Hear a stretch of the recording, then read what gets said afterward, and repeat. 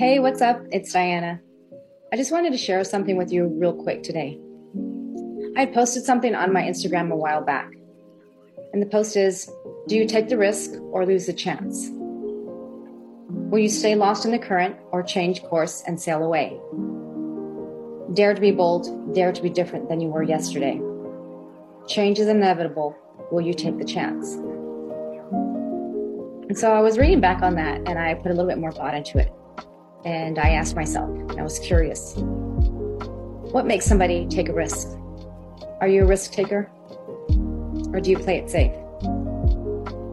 What causes someone or what allows someone to be bold enough to take a risk? It's a good question, right?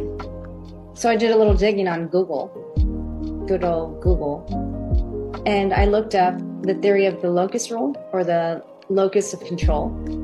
Are you familiar with it? So I found that taking a risk is a component of the decision-making process in which the outcome is either regret or reward. And it's only when we take the chance that we truly discover who we can be. So it explains that most people are willing to take a risk when they believe they have more control over the situation or the outcome. That the lesser the belief of control, the less that we believe we may have willing to win or the odds to be in our favor, the less we're willing to take a chance, less willing to take a risk.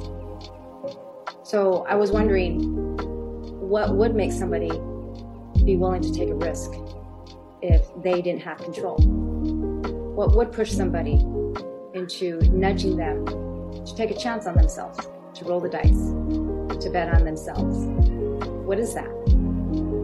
And I had a hard time finding an answer, to be honest with you. I dug and dug a little bit more. And I actually turned to my friend, really intelligent friend, and I asked him, hey, what do you think? And his answer was straightforward and very simple. He said, faith. That's all it is.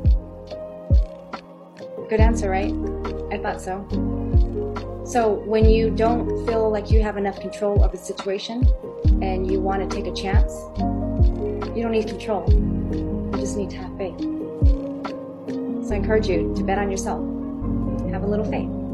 Go for it. Short Cast Club